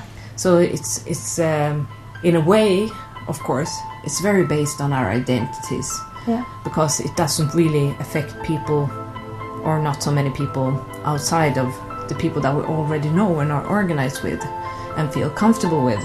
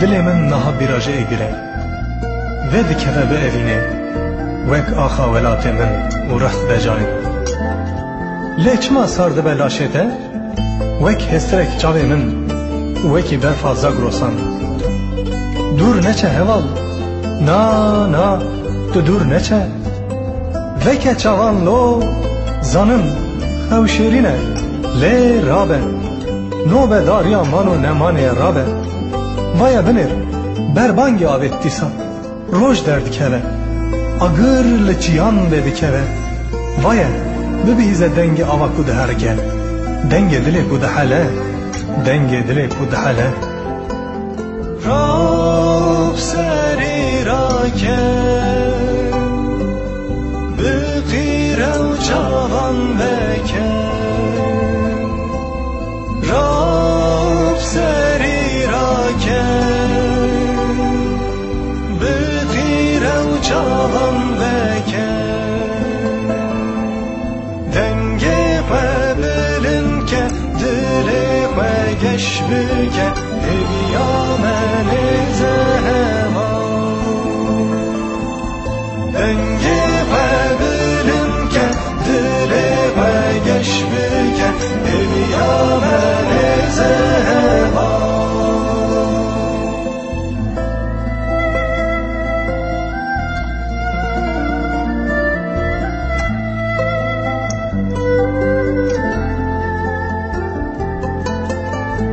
زانم بلکه تو جی زانی هر بهار خوش نو و دخملینه لزاب چو کرجا جولمر و ها کرگ نها سری راکه چاوان دکه و بقیره وک سترانک آزادیه و وکی سترانکی آشتیه هی اگه بازه چی این جولمر دور نچه هوال نا تو دور نچه جخوه هر بهنه کده 1000 جار دشه و تجگر بایا بنیر ریا وانه انت بابلکانی دلیزو و زانبه بندا تنه نها دما سرکفتنه نها رابه دنگی خواه بلن که دلی خواه یش بکه هلیا من زهبا دنگی خواه بلن که دلی خواه یش بکه هلیا من زهبا دنگی خواه بلن که دلی خواه یش بکه هلیا من زهبا دنگی خواه بلن که دلی خواه یش بکه هلیا من زهبا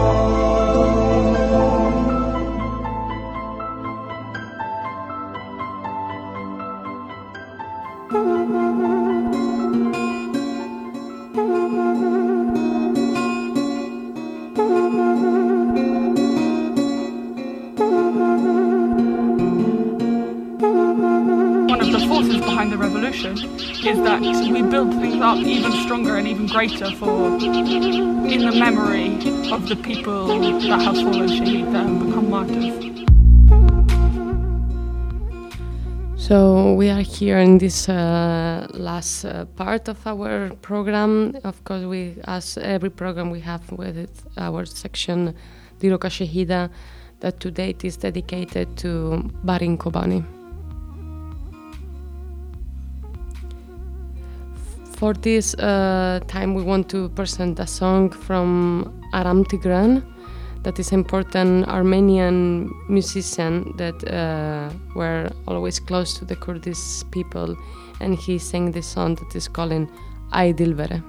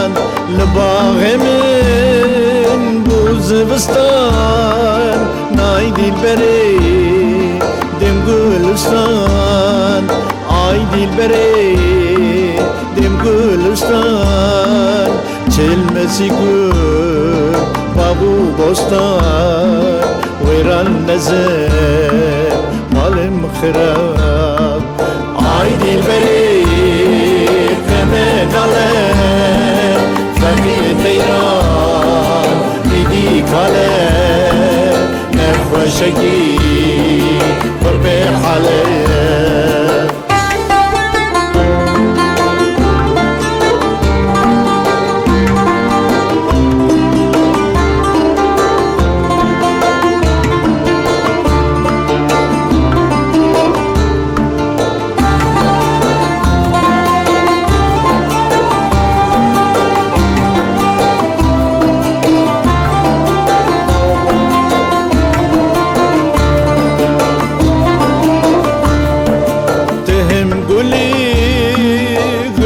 خاني تغم دردي مدرماني تهم قولي هم ريحاني تغم دردي مدرماني تغم دردي مدرماني هم حكيمي هم لقماني ويران نزل مالم خراب آی دل بری کمه ناله فقیر تیران دیدی کاله نخوشگی قرب حاله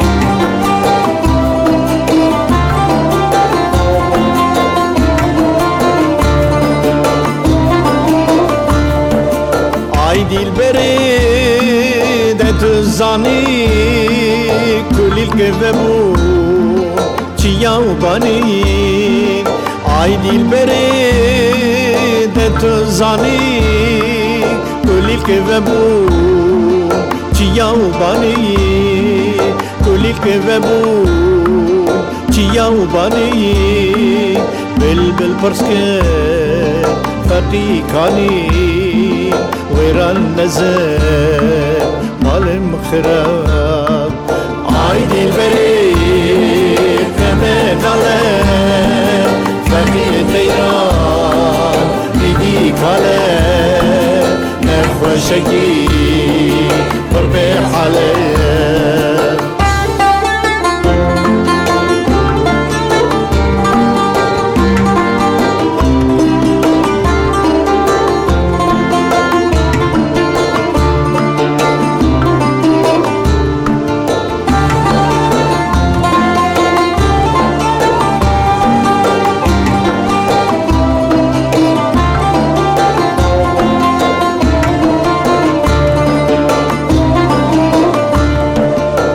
خاز ناوش ترانتنه خالق جخال گردنه صبح خاز ناوش ترانتنه خالق جخال گردنه خالق جخال گردنه تزدین کرد بردادنه ويران نزل مالم خراب آي دل بري كمان ناله فقير تيران ديدي كاله نخوشگي قرب حاله هجرت شو عفريني So for this Diroka Shehida of our last program, I want to give you a trigger warning because we are going to speak about the case of Barîn Kobane. That is not an exceptional case, but is also a reality of war in many places of the world. So I'm going to tell her story, her really, really sad and cruelty story.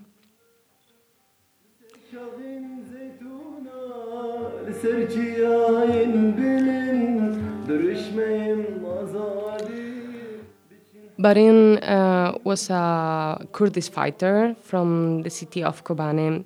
She joined JPG in the first beginning of creation of these forces. She was fighting against the Islamic State in the Kobane city in 2015. And she went to Afrîn canton as over 100 of friends to fight against the fast system of the Islamic State and the jihadist forces, like they call it themselves Free Syrian Army. And in the village of Kurma in Bilbili district, that is a district in the north of Afrîn canton, the 31 of January of 2018, she were surrendered by the enemy's forces, and because she and other 3 comrades, female comrades, they didn't want to flee and they wanted to fight until the last moment, they fall hit. And it's for this that the enemy was able to capture their bodies. So the enemy basically mutilate the body of this comrade. They hit the body, they insult the body, they just naked the body, and they record all of this in videos that they publish in internet. In these videos, that they are horrible and I never recommend to anyone to see it, this Free Syrian Army, this basically jihadist soldiers or mercenaries or whatever you want to call it. They call it her female pig, and also they say it, oh man, but she is beautiful, no? So I'm asking myself, what is meaning beautiful for these people? Is meaning beautifulness of a woman in so weak situation when she is already dead and you mutilate the body and you just making this kind of insult and publish it in internet. This is the beautifulness that this Free Syrian Army that they are calling for, I don't know, for an ethic of Islam or whatever. This is what they do. This is what they see, the beautifulness of women. So this kind of attacks of the Turkish army and their jihadist allies is we have to see that they have not only one side, like the fascist and imperialist side, but it's also a clear attack of the patriarchy against the women that want to liberate themselves.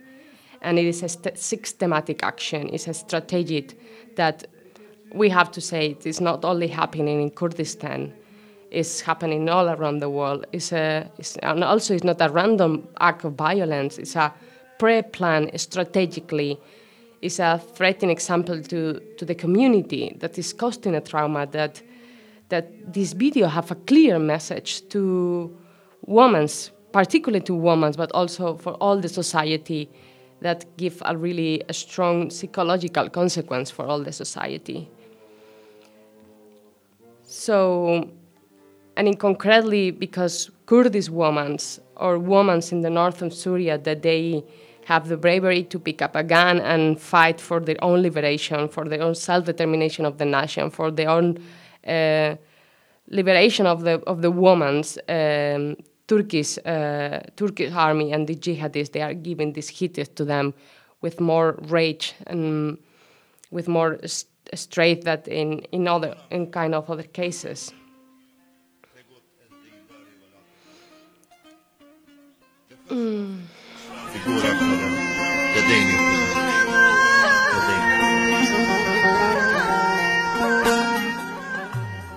And no happiness with this, some Turkish commentators praised it in the events despite in this video. Like they were posting and saying that in the social medias, if you were men, referring to the Kurdish or to the JPG forces of the Kurdish society, if you were men, you will not give weapons to women and put them in the front lines.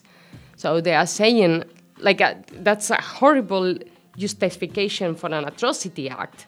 That despite of this, they are pointing one more time that the women cannot take a decision and the responsibility is on the men, telling that the women are not an actor in this world, that they can take any kind of decision, that they cannot pick up a rifle and struggle against the occupation, and they cannot struggle for the rights and the freedom that they want. They are just ridiculating the women, telling clearly women cannot fight, because if they fight, these things can't happen.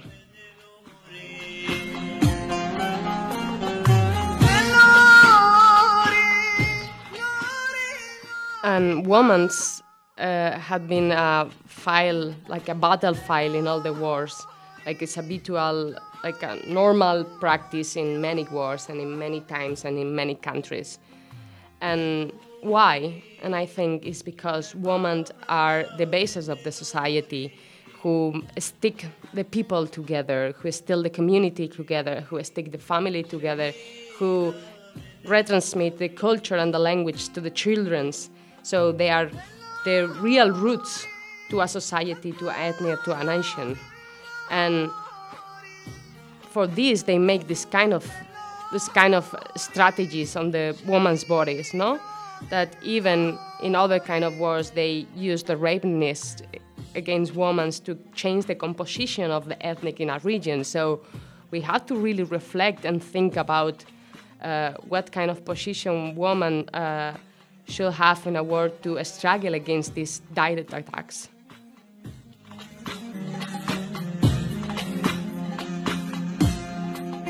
And Kurdish women, they already think about this, and also this honor, family honor that is in more split out in Middle East societies, that they think that the honor of the family is sticky to the honor of the woman, like a woman as a possession of the family, like an object of the family, like an object of the husband or the community. And against this situation of the family honor, from some of years, the women's Kurdish movements launched a campaign that is calling my honor is my freedom. And this is really important because they are trying to change the mentality, this patriarchal and feudal mentality about what is mean honor and about what is mean women for the society. And we have to say that the braveries of JPG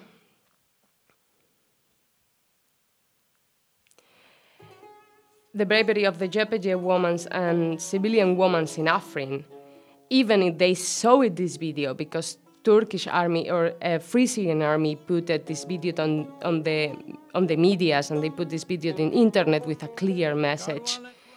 Even if they thought, okay, this can happen again, because it's what they are saying with this video, they steal it, because this is from the 31st of January, so mostly the beginning of the war. So they were saying, okay, this can also happen to you.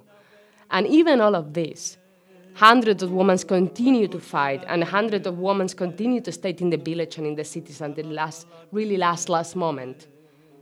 Even now that Afrîn is under this illegal occupation, this massacre, a lot of women, they are coming back, and a lot of women are leaving, even if they know that it's a rape and a kidnapping almost every day in Afrîn Canton. So, what kind of wickedness?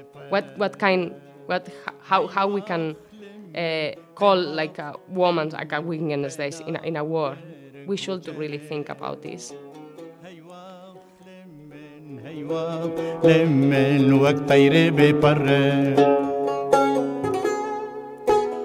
And for the end, we want to share with you also a really hard sound of the family of Barîn Kobane. The family of Barîn Kobane went to Afrîn to bury the last they buried the Barîn Kobane in Afrîn, so they went to there, and we have a record of the brother and the mother of Barîn Kobane that we want to share with you. We want to advertise that it's a quite hard sound, but we really think that it's important to show the reality what it is. war is not only about braves and win, and also war brings a lot of pain and cruelty, and we have to face it.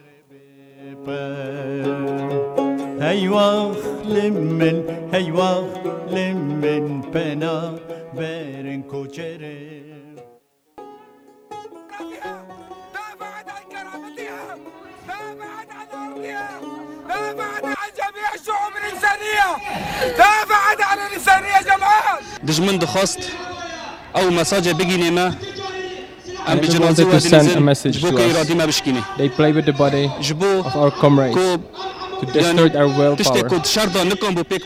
Because in war, they are not able to do something. They took the revenge with the body of our fighters. As they kill our children, also like this destroy the bodies of our fighters.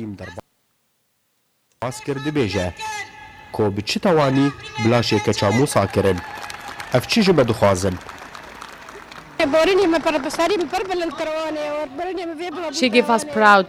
The enemy will retreat. They massacred the body of Barîn Kobane. My Barîn is not here. We didn't see the body of my daughter. We only saw her head. Enemy and Turkey make our land empty. Turkey dragging the bodies like a dogs. The enemy is looting everything. The enemy exploded her body.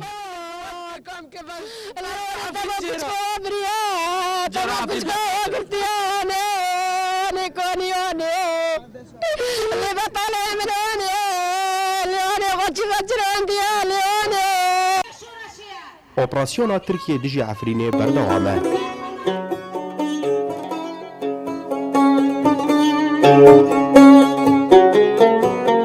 Karwan karwanê pena berîk ronayî li wan bûye tarîk. So this is the reality and the concrete story of Shahid Barîn Kobane, a great and bravery fighter of the Kurdish forces JPJ. And we wanted to share this with you because it's really important to remember how cruelty can be the enemy against society and mostly against women. We hope that this doesn't make you feel like a more conscious about the situation, and now we want just to close this Diroka Shahida. أيواخ لمن وقت طيري ببرل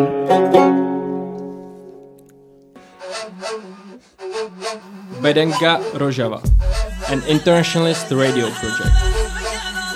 An inside look on Afrîn resistance.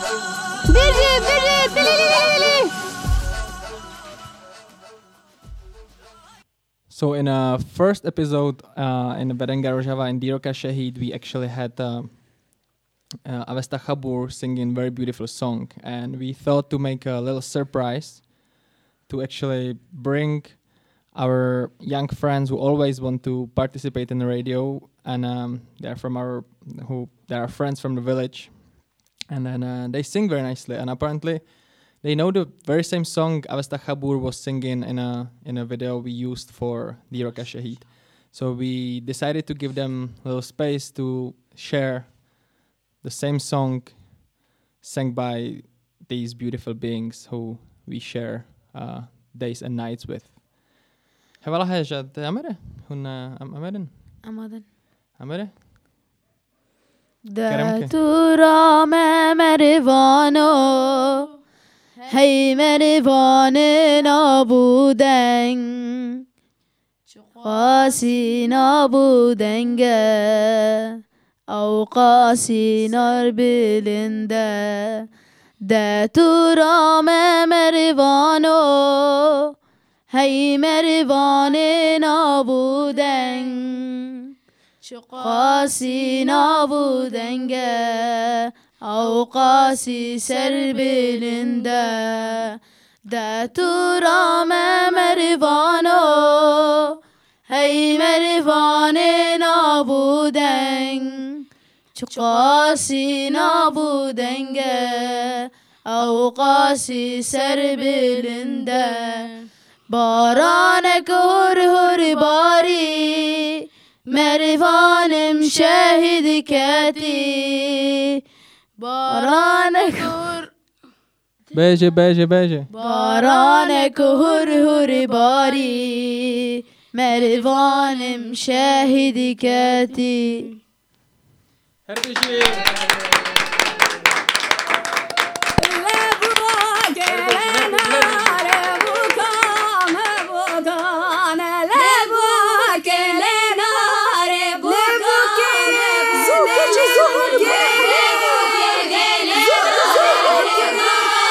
چه بوکه کوباره تماشا بوکه چه حاله وی چه بوکه وی سرم شاطا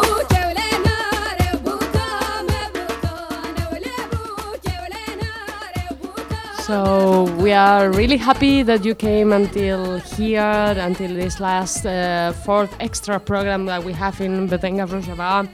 And even if it can be a hard job, but we fulfill our project. That was these 4 episodes focused on the resistance of Afrîn. And so we are really happy that we made this program. Yeah, it has been a beautiful experience. It has been a lot of work, like a lot of trying to manage all the things that bring with this radio project. But I'm really happy to also have been sharing this experience with you. Like Kawa, Sergildan, it has been a pleasure, and for sure, like this time that we spent together, developed nice ideas, nice time, and I'm sure that this is not just the end, but a new beginning. Sergildan, Tekoshin, this was amazing. I don't have words in English language to describe how touched I am by these 4 episodes and by our new friendship we began.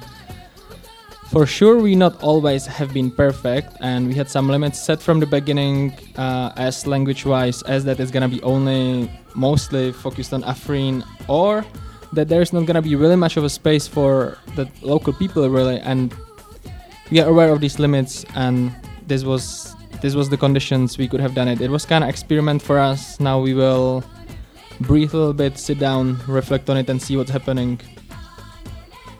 And maybe one day from what we started will be something else, but maybe not. You know, there is summer's coming, it's very hot, there's a lot of different things to do. We are all coming from different groups and have different plans and a lot of revolutionary responsibilities to keep up with. So that's why we chose this format, which we're closing now. But and it's a new beginning. So yeah, I don't think I have much more to say. I just want to say one more thing, and that is we're gonna still be active on our emails. We are still here around in Rojava, and to respond email is not that hard. So we wish still to hear from you, as finally we start to hear from you, because we know that this is what we made will hopefully have a long shelf life and will be life longer than maybe ourselves, hopefully. So maybe they will stir some discussions later on, and more listeners will come and want to ask something. So yeah, the email will be active for at least some time, as long as you're around. berengarojava@riseup.net.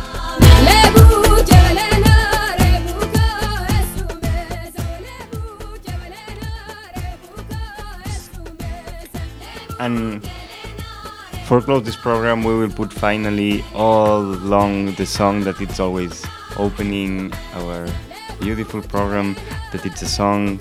The music is from Mehmet Berazi, and the singers are Ibrahim Feke and Shero Hinde, and it was a song especially done for the Afrîn resistance, with a really beautiful video made for the Comina film of Rojava, that you can find it on YouTube. Havalan Sarkeftin. Yeah, I also think so, that we were Sarkeftin in this project, and we also learn a lot of things, and we share beautiful moments, and we get to know each other better. And I'm really, really happy to be here with both of you, and I know, as you say, that this is just the beginning. So, if we want to be victorious, we have to admit that our fight today is a fight for all or nothing. You should fight with us And and light the fires of resistance.